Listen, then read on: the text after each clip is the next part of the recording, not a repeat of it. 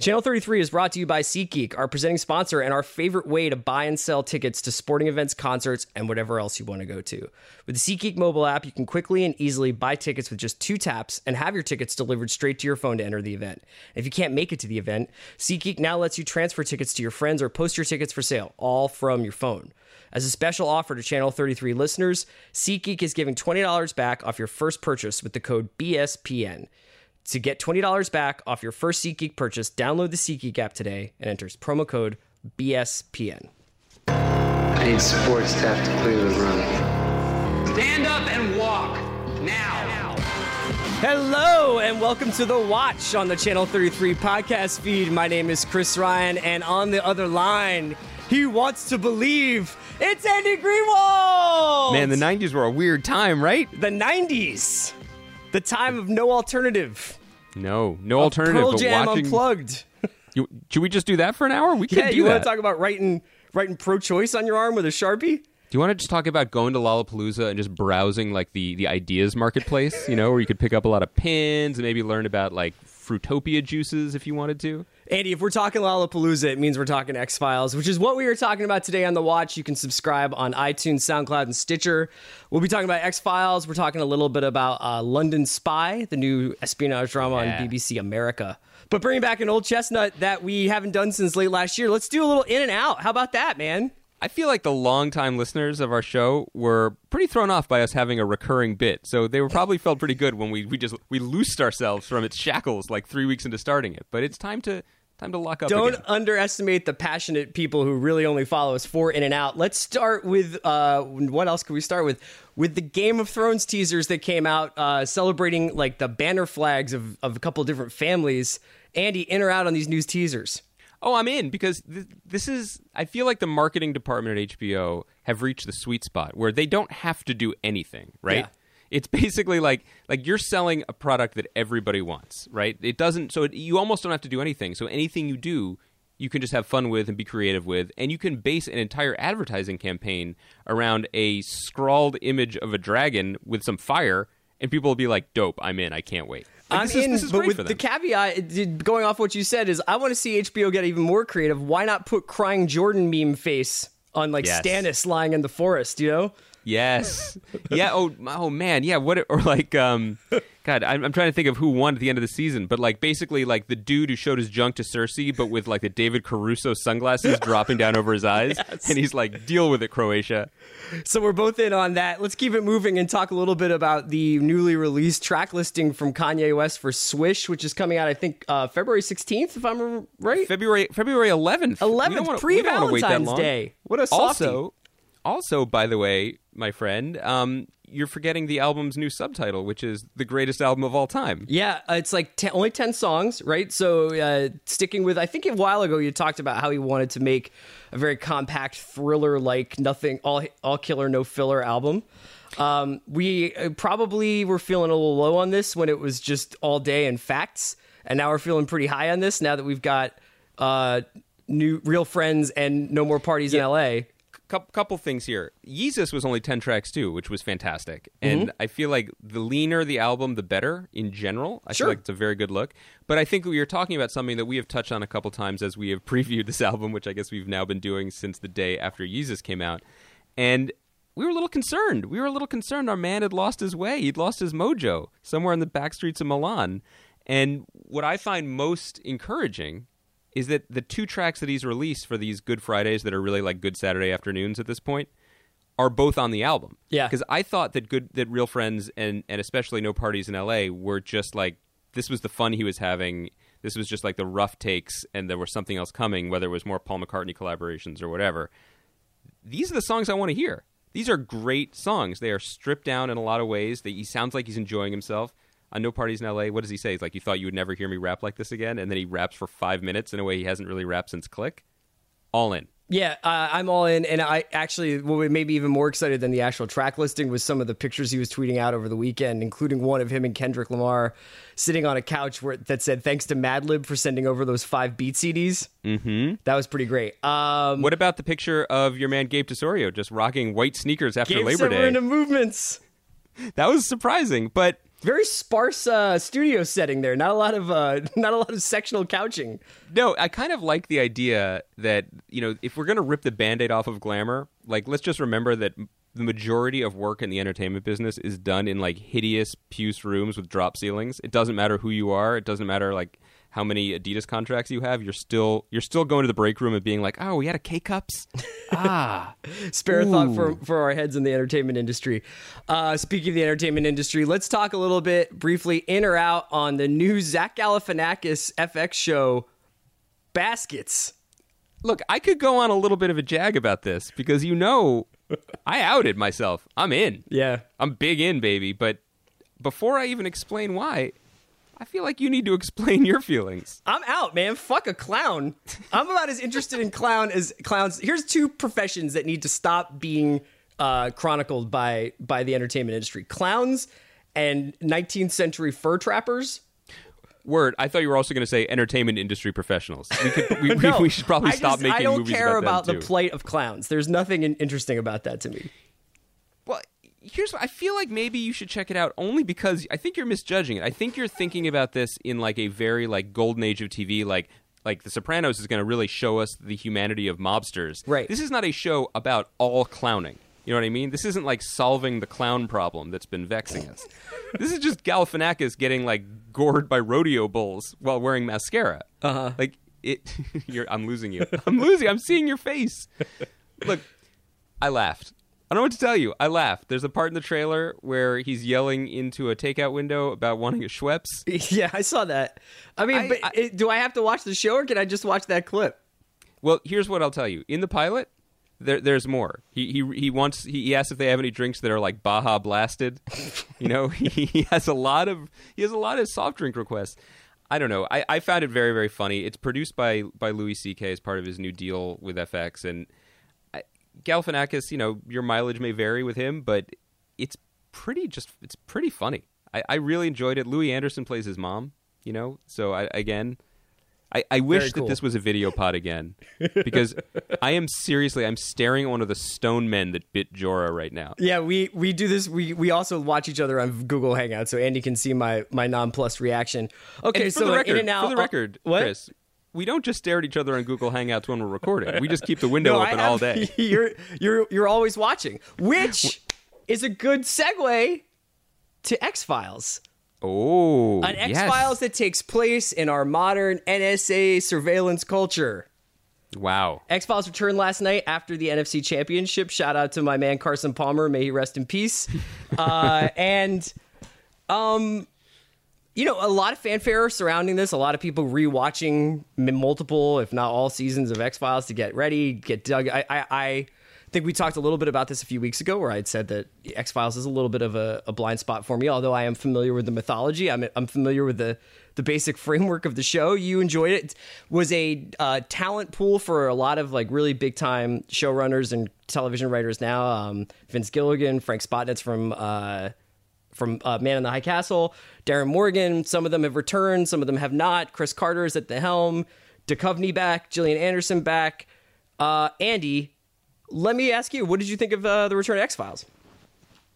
That was garbage, man. I got to be honest with you. I really refrained from saying anything. Baskets. On Twitter. It's no baskets. It didn't really tell me enough about the plight of clownage. Yeah. It was rough. I mean, it was a really, really bad hour of television to a degree that that left me kind of shocked. Now, I want to say this as a caveat.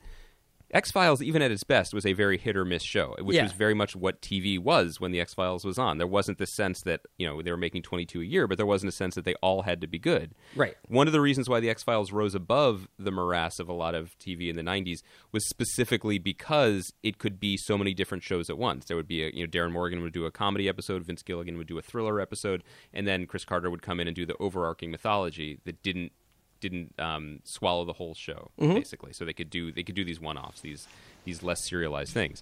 And the reason I mention that now is because this is a 6-episode reboot miniseries. The ratings were gangbusters, which may have been those attending Carson Palmer's wake. You never know. But basically, there's a chance they'll make more. But from what I understand, they're doing another one tonight. I've not seen it. It's a little better. And then I've heard the third episode, which is the one Darren Morgan did, which is a lot more comedic and light, like some of the best X-Files episodes were. That is the next one that will air, the third episode. And apparently it's very good. I have not seen it. I look forward to seeing it. That's the one they were showing fans when they were like doing special like convention appearances, because I think they all knew what a stinker this was.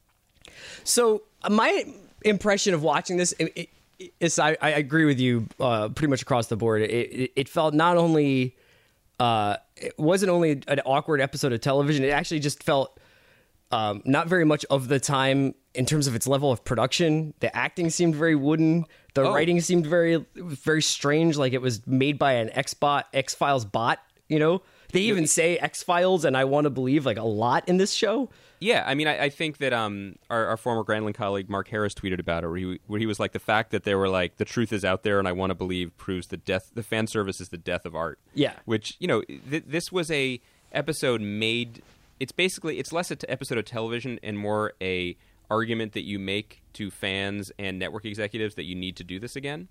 So the problem was that I think it took all the wrong lessons, because I really feel like, contra to what the way TV has gone in terms of, you know, the emphasis on serialization, the thing that would make the X-Files great again, especially if they're only doing 6 episodes, do the light stuff. Make it an anthology show of creepy crawly cases of the week. Yeah. Because you cannot keep walking forward this mythology that basically, you know, melted into a pool of meaningless black oil 15 years ago, and this relationship between these characters that I guess they were together and they had a kid, but now they don't have a kid, but now she's a doctor.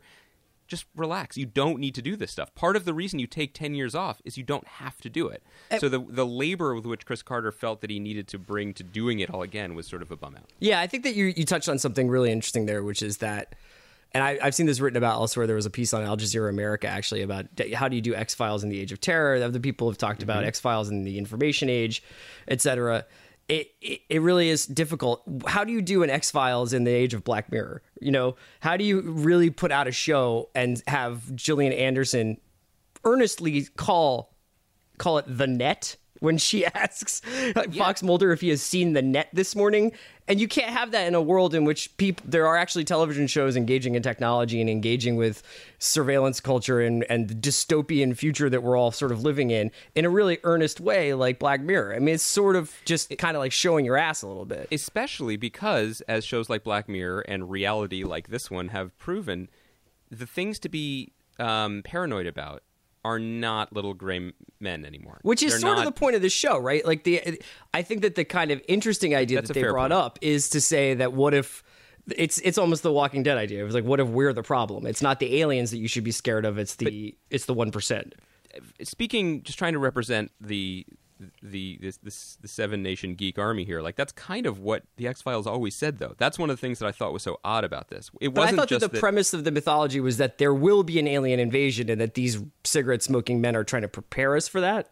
Yeah, or they were basically collaborating or obfuscating, but that they were the ones. They were like, they're going to make sure that some people are okay and that they survive, or they get the magic DNA that helps them. I never understand that as a gambit. Why do you really want to be the, like, you know, comptroller of some alien civilization? It's like, oh, I'm so glad I prepared for these alien overlords to arrive so that I could get this plum middle management job having my bone marrow used for fuel. What is the equivalent of the corner office on Zarkon B? Yeah. You know what I mean? What is the comp package? I mean, and then wouldn't you just forever be known as the snitchest of snitches? Like, by like the guy, like some alien walks up to you and be like, oh, you're one of those guys who sold out your own people so that I could suck your blood up. Nice to meet you, Bob. On the plus side, I got to put 19 babies of alien spore in my favorite guest star on The Americans. On the downside, you're kind of an untrustworthy character, and I'm not going to play you in squash. That was interesting. When was that Nina from The Americans? Oh, he knows. He knows the name of the character. I have Wikipedia. When she's just like, check out all the scoop scars on my stomach, and Dana's like, still like, I need to run some blood tests. I don't know. How about the fact that it's pretty convincing. I don't think that they get that from cupping or whatever the Gwyneth Paltrow thing is. Physician heal thyself, where she's like, I guess I better take my own blood now too. Whoopsie, I'm an alien. And the biggest problem with that was what you mentioned. The budget on this thing was so confounding, right? Because They only made 6 episodes. Now, Duchovny and Anderson got a lot of money for it, and Gillian Anderson talked last week to Vulture about how they initially offered her half of what they offered Duchovny, which is on some bullshit, and I'm glad that she worked that out and got equal pay because she's as important to the show. But if the downside of their paychecks was that they could only hire 5 extras in Calgary to fill out the cast, because here's my point about Dr. Dana Scully. Dr. Dana Scully doesn't seem to know the difference between a nurse and a secretary. Yeah. Because I'm expecting a call. She is covered in arterial blood up to her was she doing neck. like the Thackeray self-surgery method there? What was going on? Her body and torso looks like an angry Jackson Pollock painting. Yeah. And she's like, by the way, woman who's keeping the patient alive, could you just clear my schedule? Like, could you just get me a Frappuccino and maybe just update my Netflix subscription? Like, that's not how that relationship's supposed to work. But the thing is that you can write around those kinds of problems. Like, people have made things on shorter shoestring budgets than the X-Files probably had. My major issue was how they would sort of identify that whatever Nina from The Americans was living in very rural Virginia. And they would say, like, this is a helicopter and or a very long Jeep ride away. Yeah. But then they would start cutting to it like it was a Denny's down the street from where Fox Mulder lives. There's like, Fox is here again. And now Gillian, it's like, how far away is that from DC? Also, I'm sure I'm going to get somebody correcting me on this, but why, if he needs to meet the doctor in a super, like, private setting, is he meeting him at the Washington Monument? Yeah, I think that was just poor planning. You know what I mean? Like, maybe their GPS was off. I'm more concerned about the government waste in that the X-Files program was shut down like over a decade ago, but they haven't reclaimed the office space. Like, where's the GAO on that? Probably there's a dude in accounting who needs that office. Yeah, can't they get the social team in there to run the government Snapchat out of there? There were a lot of problems. Walter Skinner on Snapchat's a great follow, actually. But this is just a problem in general where, I mean, reboots. I was going to say we've talked about reboot culture a lot when it comes to TV, but it's basically what we're going to talk about for the next decade of this podcast. Yeah. I think a easier rule of thumb is that if you're just going to be trying to do the same thing again, don't do it. If you have a fresher reason to try to do it, okay, maybe you can try to do it. And so, to your original point, if there was interest or purpose in making the X-Files for 2016, like, what does a show about conspiracies and paranoia, and also the ability to have fun with these types of stories on broadcast TV, there is a case to be made for all 3 of those things in 2016. Yeah, but if your attempt is to just be like, no, but what if it was just this? Yeah, it's handcuffed to its own mythology. I couldn't help but think about... do you remember that Richard Linklater movie Slacker came out roughly around the same time as, I think maybe a little bit before X-Files actually came on, but there's a scene in Slacker. If you haven't seen it, you should really watch it. It's a great film from the 90s. And there's a scene in which a guy is in a bookstore and he starts talking about the JFK conspiracy theories. This film is a series of vignettes of basically just people talking. But this guy's talking about JFK conspiracy theories. And I remember when I saw the movie kind of having my mind blown about it because I hadn't been exposed to sort of alternative theories of JFK's assassination. And then, of course, JFK, the movie comes out a few years later, and that sort of popularized a lot of some underground theories about what happened to JFK. And I was thinking about this. It's like, are there really any conspiracies anymore when you can just Google them? It's like if you type in anything into YouTube, some Alex Jones video is going to be among the results that says, actually, that was a false flag. And, it's all about what's in our water. Fluoride. You got to... It's not... Here's the thing about the character of Fox Mulder in 1993 was incredibly cool. Yeah. Right? Because he was in a position of authority and power, but gave great credence to these outsider ideas and tracked them down and did the work. Now to do the work, as you're saying, you just type some words into a search engine. Yeah, I mean, Fox Mulder's character should actually be the character they have Joel McHale playing. Like, what would have happened if Fox Mulder had become a crazy talk show host? That's much more interesting, right? Because the character of Fox Mulder now, having accomplished nothing, I guess, in 23 years, except seeing young Russian women get scooped on, like... He's sort of a tragic or almost pathetic figure, right? He's like living off the grid, just letting his beard go to almost Californication levels. Yeah, that's not that interesting of a character. Like, he's not. I don't know if it's heroic or what. It also feels like, did Duchovny just not want to shave to do the show? Like, was he just like, what if I don't shave? What if he's like counterpitch to Carter? He's like, I come back and do it for a lot of money. But what if I just wear Wranglers and this gray T-shirt? But there's also a sliding scale of like I remember when Duchovny was like he was up and coming, and he did a turn on Twin Peaks, and then he got this show, and people were very taken with him because he was a good actor, he's an interesting performer, right? And he's a very smart guy. Mm-hmm. That was part of his story. That he went to Princeton and blah blah blah. But the word that people would use to describe his acting style was like laconic, right? Yeah, he was sort of sly or commenting a little bit, winking, smarter than the material in a way that was appealing. There's a very thin line between laconic and what appears to be phoning it in. You know, and I feel like that may have slipped out of his hands. And I'm not saying he's not invested in this. It just didn't seem like he was in this episode. And maybe that was the way it was cut. Maybe it was the terrible dialogue that he was forced to say in this episode. I don't know. And I'm hoping this third episode, fixes a lot of things. Because what people want, I feel like, I don't know if I can speak for... Can I speak for people? Sure. Speak for the files heads out there. I don't think people really wanted to have all these nonsensical... threads tied together into some knot that made sense. They wanted to watch their stories again, and they wanted to watch these great characters who have great chemistry interact. And steer into that, There's nothing wrong with that. But decisions, I don't know, the best of intentions, man. I don't know. It was a pretty rough episode, but all will be forgiven when the ratings come out. And if the ratings apparently were very good. We'll see what happens next week when they don't have Cam Newton to help them out. Andy, we're going to talk about a show we're both very into next. But first, let's take a quick break from our sponsor. Channel 33 is brought to you by Leesa. Leesa is just like Tom's Shoes or Warby Parker, except it's from mattresses. Leesa has done away with the awkward mattress showroom experience that we've all suffered through by creating a luxury mattress that is ordered completely online and ships for free to your doorstep, compressed in a box the size of a mini fridge. What a world. The 10-inch mattress comes in all sizes and is crafted with 3 unique foam layers, including 2 inches of memory foam and 2 inches of a really cool latex-like foam called Avena that's perforated to keep you cool as the other side of the pillow. Leesa gives you 100 nights to try your mattress risk-free, and for every 10 they sell, they donate one to a shelter. How awesome is that? Go to leesa.com/BSPN. That's LEESA.com/BSPN and enter promo code BSPN at checkout to get $75 off. Okay, we're back. Andy, we may have been a little bit of wishy-washy on X-Files, but one show that's a new show that's come out that we are all in on is BBC America's London Spy. So in on this. It's so good to be in on a show. Oh, man. I love television. This is... So the first episode of London Spy, I think, came out like 2 weeks ago. And no, it aired on Thursday. So okay, but the second episode is actually available, at least on Time Warner On Demand, so I'm assuming on most On Demand. So I think they put up 2 episodes at least made available. And the first episode is... here's the setup. Ben Whishaw, who you may remember from Spectre and... the other most recent Bond films, and was also in the Heart of the Sea. He plays a guy named Danny who's working at a Home Depot type place.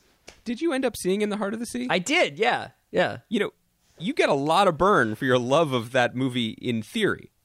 Your all-time Grantland post, The Sea is dope, but we never had a follow-up. How dope was the movie? It was pretty dope, but you know what? I think that I'm more into... submarines maybe than surface boats. Whoa. Yeah. I can't believe we buried the lead in this podcast. People are like skipping over this part because they don't want to know about London or spies, and here you are redefining aquatic entertainment for a generation. I'm just a little bit more into K-19 Widowmaker than the replacement level surface boat movie. Although I would put I think Master Commander is very high up in my C rankings. Yeah, me too. But it's still below Crimson Tide and Hunt for October. Which is ironic, because those movies, the action takes place below where Master and the Commander takes place. So you're the takeaway from this little digression is that the sea is so dope, you just want to just surround yourself. I don't even want to see the sky. Yeah, that's how dope the sea is. Okay. Back to London Spy, though. He plays Danny, a guy who's working in the London version of Home Depot or some shipping plant or whatever. He's got a go-nowhere life. He even describes himself in the second episode as having a small life, I believe. And he's out doing drugs and having brief encounters with other men.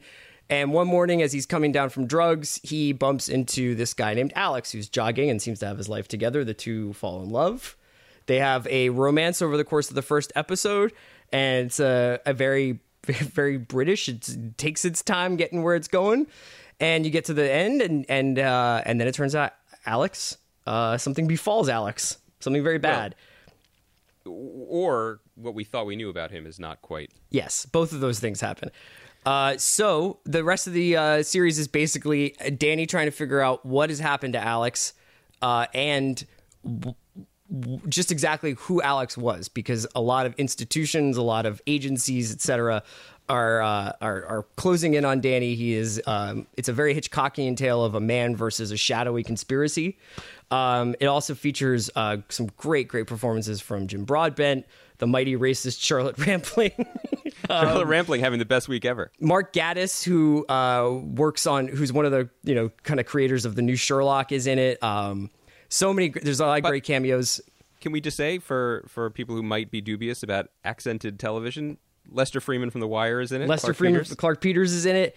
So the first episode is pretty good. The second episode is gangbusters. It is one of the more what is going to happen next, not in the Homeland way, but just in a incredibly creative, intuitive way. I haven't also seen a show like this in a while that does the unreliable narrator in a way that's just it feels both safe but also very exciting, because you just don't know whether or not Danny is losing his mind.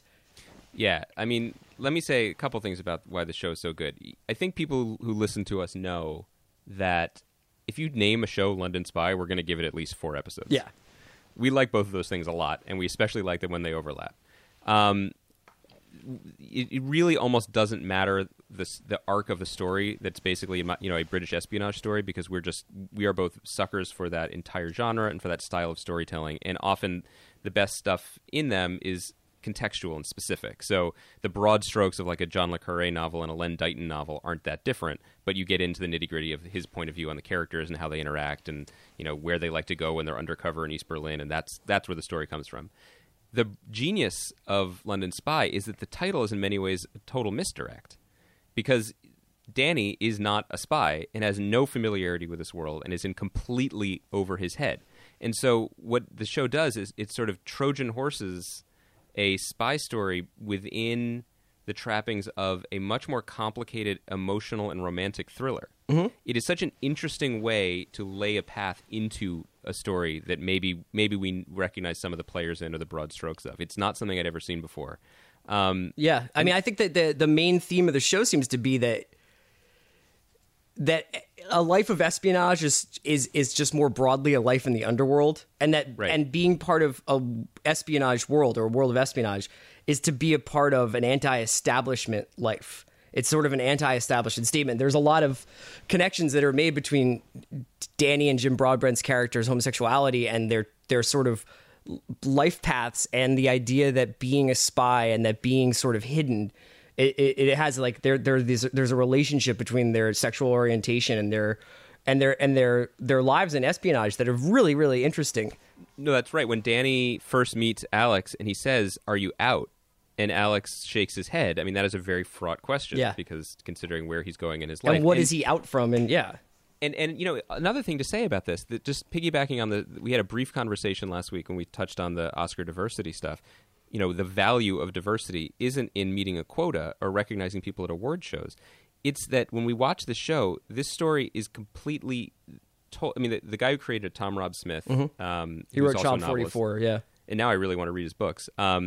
Is a thriller writer and is also gay himself. And the show is written and produced from that point of view, right? It is not a straight story retrofitted for gay characters. The gay characters aren't on the margins of the story. They are the primary characters in the story, and the gender politics of it and the sexual politics of it are flipped from those of us who are, generally expecting a more heteronormative story on TV.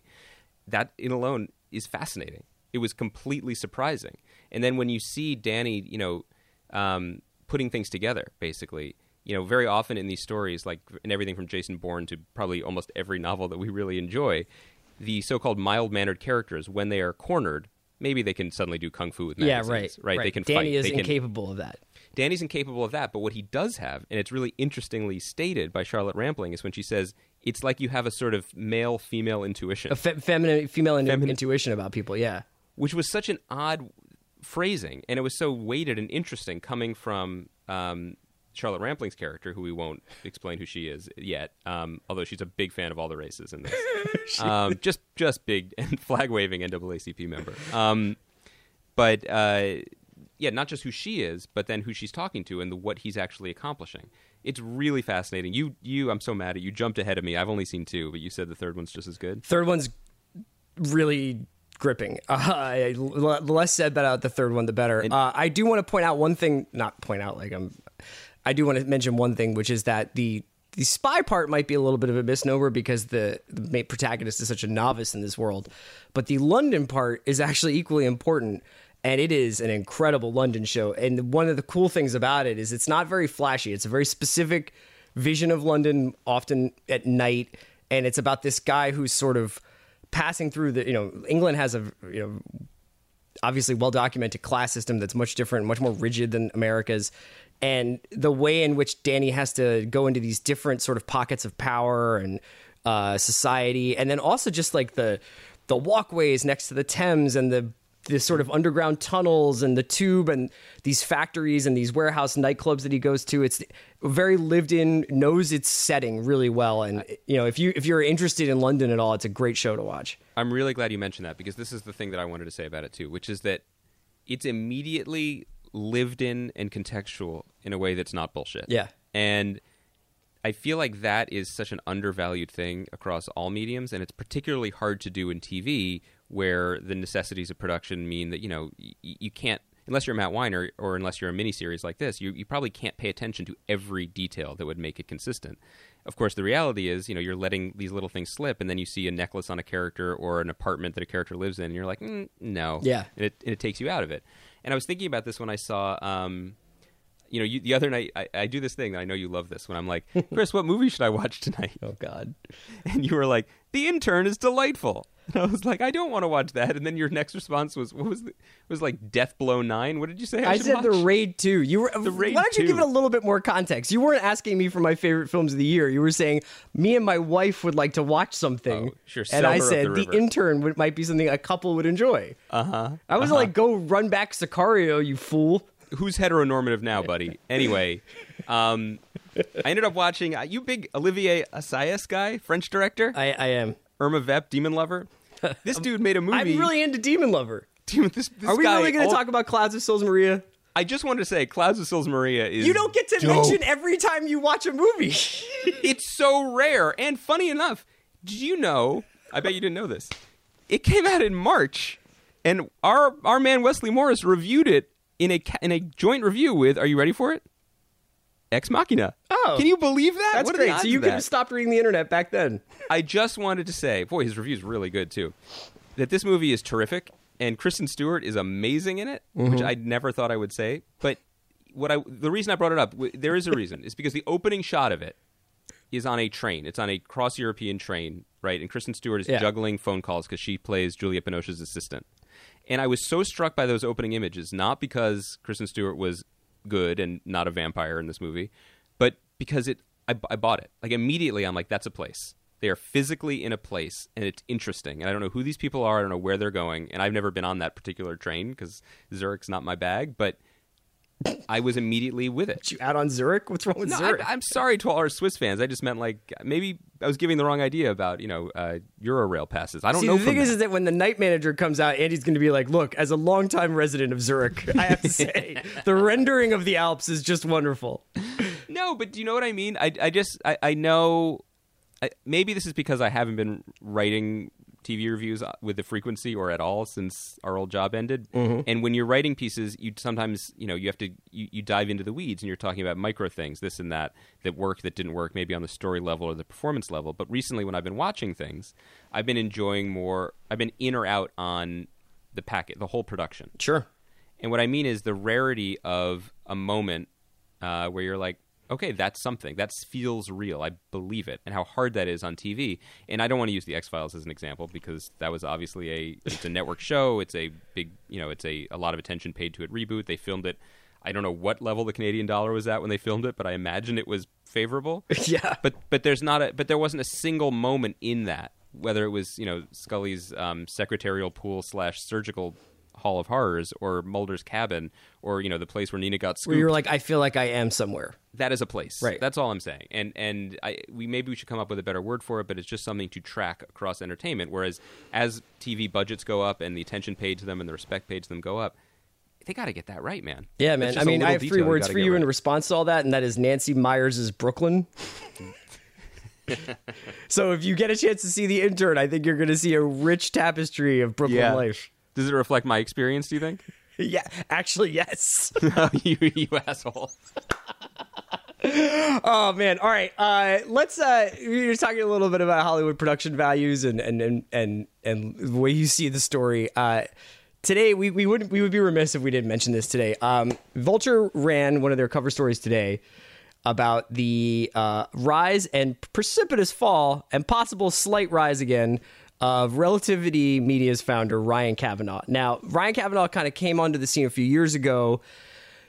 I guess the easiest way to explain it would be like he was sort of the Moneyball of Hollywood. He kind of, he came in and he said, look, I have the math that will actually, I can sketch out what is going to be a box office success and what won't based on all this algorithm that I've developed over years. And if you let me get my hands on the money, we can make hits together. So he started to get the money and something. This was news to me. You guys got to read this article. But he also got access to what studios protect more, with more importance than their own emails, apparently, which is something called the Ultimates. Yeah. And that's not the Marvel comic book. That's the actual truth about what money movies made and how they made it. Right, and that's based off of whatever their, the promotion and advertising budget that they put into it, whatever Gerard Butler needed, a gold-plated trailer on Machine Gun Preacher, etc. Once they get that... the word is Gerard Butler deserved a gold-plated trailer on Machine Gun Preacher. So obviously this guy comes in, he's talking big game and big numbers, and for a while there, it looked like he had got the keys to the castle and he had figured everything out. And then, as these things tend to do, the bottom fell out, and a lot of borrowing and lending that had been going on started to, people started to call in their chits with him, and they were forced. Relativity was forced to file for bankruptcy, but not before some absolutely spectacular details that are reported in this Benjamin Wallace piece that just captures all of these amazing details from this story. And I thought we would share some of these with you guys. I think that's nice of us. So one of the thing that I think grabbed Andy's attention the most was the way that Ryan Kavanaugh tried to, shall we say, court some of Hollywood's talent into working with him. So here's from the piece. Meanwhile, once lean Relativity had packed on the pounds. Every new asset required staff to run.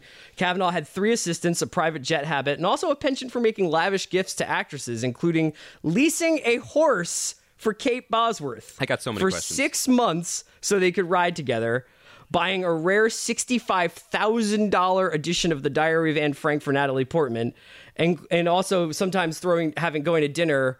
He would go to dinner, and a partner of Kavanaugh's recalls that he added a $20,000 tip to a $3,500 bill. That's just generous. The service industry is rough. Let me just Kate Bosworth, man. Wait. You think Bosworth needs a horse? Let me jump in on a couple things here. First of all, no gift or gesture more romantic than Holocaust literature. Like that's just the keys to a lady's heart, That's straight out of the game. Like that I cannot begrudge that.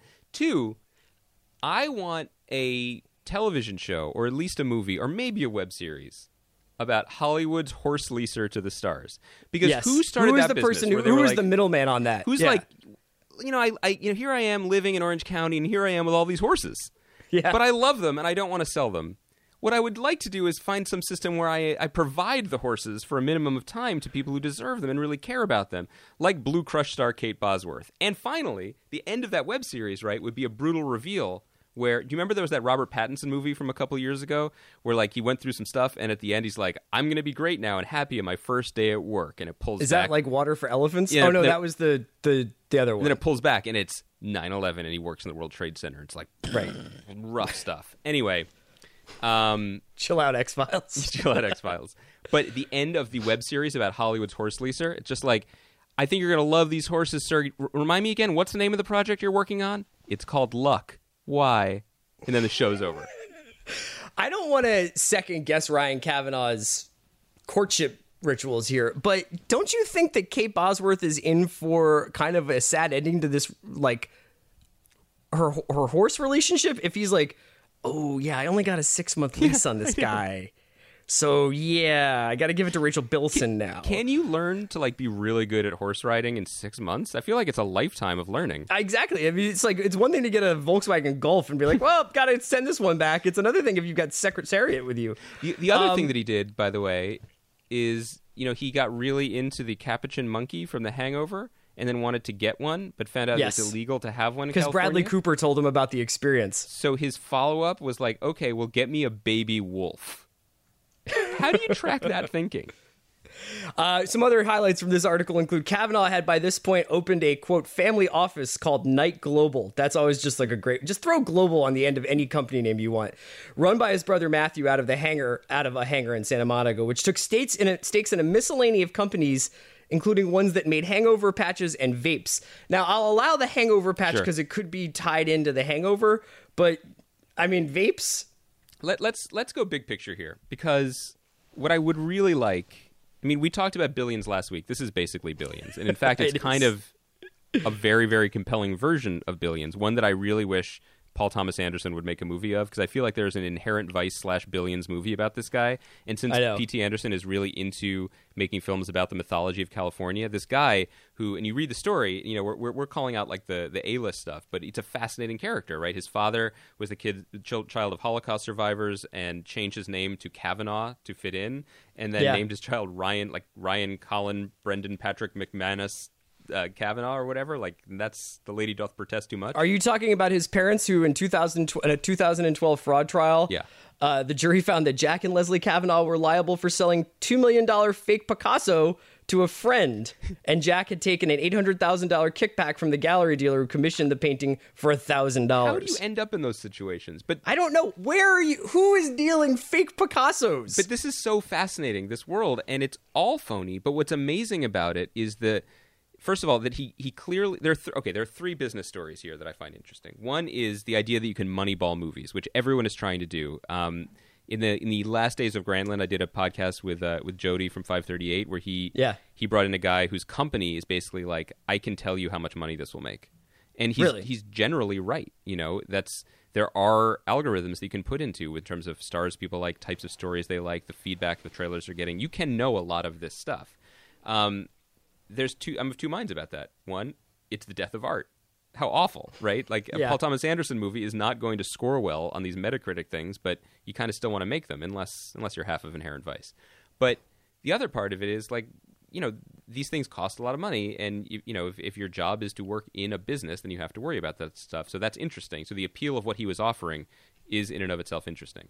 Two, his business model appears to basically have been Amazon, which is basically like, as long as I grow and I'm showing growth, people will keep giving me money. And you read the story, it's like, then he met with the Chinese. Then he went to China for 6 weeks and basically shook everybody's hand to try and get like enough money to keep the company. He's always stealing from Peter to pay Paul. It's kind of amazing, but that worked. It's not amazing that it worked, but it's amazing that it maybe continues to work. And we'll finish with that thought. But the last thing is that the pure seduction of the bullshit, right?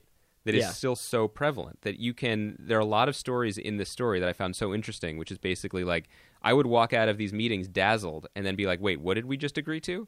Right. Ryan, what are you even talking about? Yeah. That's kind of amazing. And when you look at his lineup of films, right? I mean, he made The Fighter with David O. Russell, but that was a pretty good movie, He also made The Immortals with Henry Cavill. Right. And 30 to 40 movies just like that. I mean, if you look at the list of movies he made, it's as if they don't exist, right? I just wanted to mention, Ryan, just like a quick new skin on the homepage for Relatively Media. What is it like? Is it like the Space Jam page from 97? Not surprisingly, upper right hand corner, Before I Wake, starring Kate Bosworth and Thomas Jane.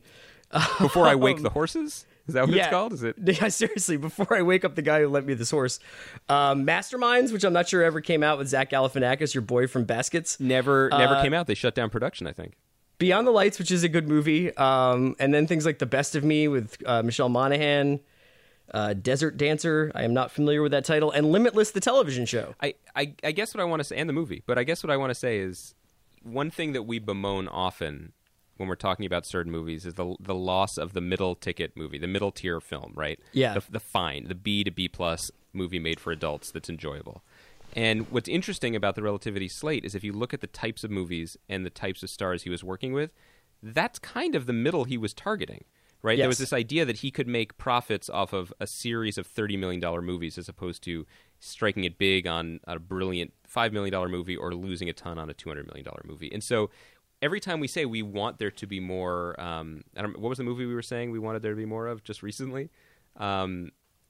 I don't see that many, so I don't remember. I mean, maybe, even when we were talking about Focus and things like that. It must have been The Intern. Yeah. No, yeah, you were saying Focus. You were saying like the Con Man movie. Every time we talk about that, this is probably what will happen when someone tries to do that. So it's it's a very sobering and interesting look at the industry. And then the third act twist is that he's not out of the woods because apparently he's battling out of bankruptcy by handing the studio over to your man Frank Underwood. Kevin Spacey's production company and installed Kevin Spacey and David Brunetti as the sort of heads of Relativity Films, and he's still fighting. And it's funny at the end. There's a couple of quotes like Mark Canton or somebody says, Hollywood loves a comeback story. I feel like Hollywood loves a comeback story if you get caught with coke on the PCH in Malibu. Do they love it when you take their money and don't pay them back? It's a pretty good point. I would argue no, because his whole appeal was that it was a bottom line thing. Reason he won people over. The whole thing was you don't need to worry about this stuff because the numbers will take care of it. Right. I mean, there are three figures, right, in Hollywood. There's the artists that you chase no matter what because you still believe in part of your soul that it's worth making art, and that's why Paul Thomas Anderson will get to keep making movies. But you don't have Paul Thomas Anderson if you don't have Megan Ellison, who's a billionaire and just writes checks to make these movies. And It doesn't matter how much they cost or how much they make or not. Like, that's not her business model. So then the third character who's necessary is this guy who walks into the rooms and is like, no, I'll make it work. I will make it work. And that's all anyone wants. All anyone wants is certainty, right?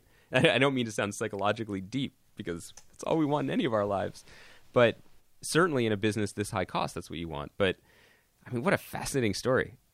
Yeah, it's pretty interesting. So we'll wrap up there. Next week we'll be back. We got a lot of television coming up soon. What else? What's coming up soon? People versus O.J. Simpson. Oh yeah, Better Call Saul's coming soon. So we got a bunch of stuff coming. Andy and I will be back next Monday. Check out London Spy. Proceed with X-Files at your own peril. Yeah, when are we going to do our modern French cinema pod? Like, should we bring Juliet and Amanda in on that? Should we just plan it off air? We. Oh, look at you. I'll talk to you next week, Great man. job, Baranski.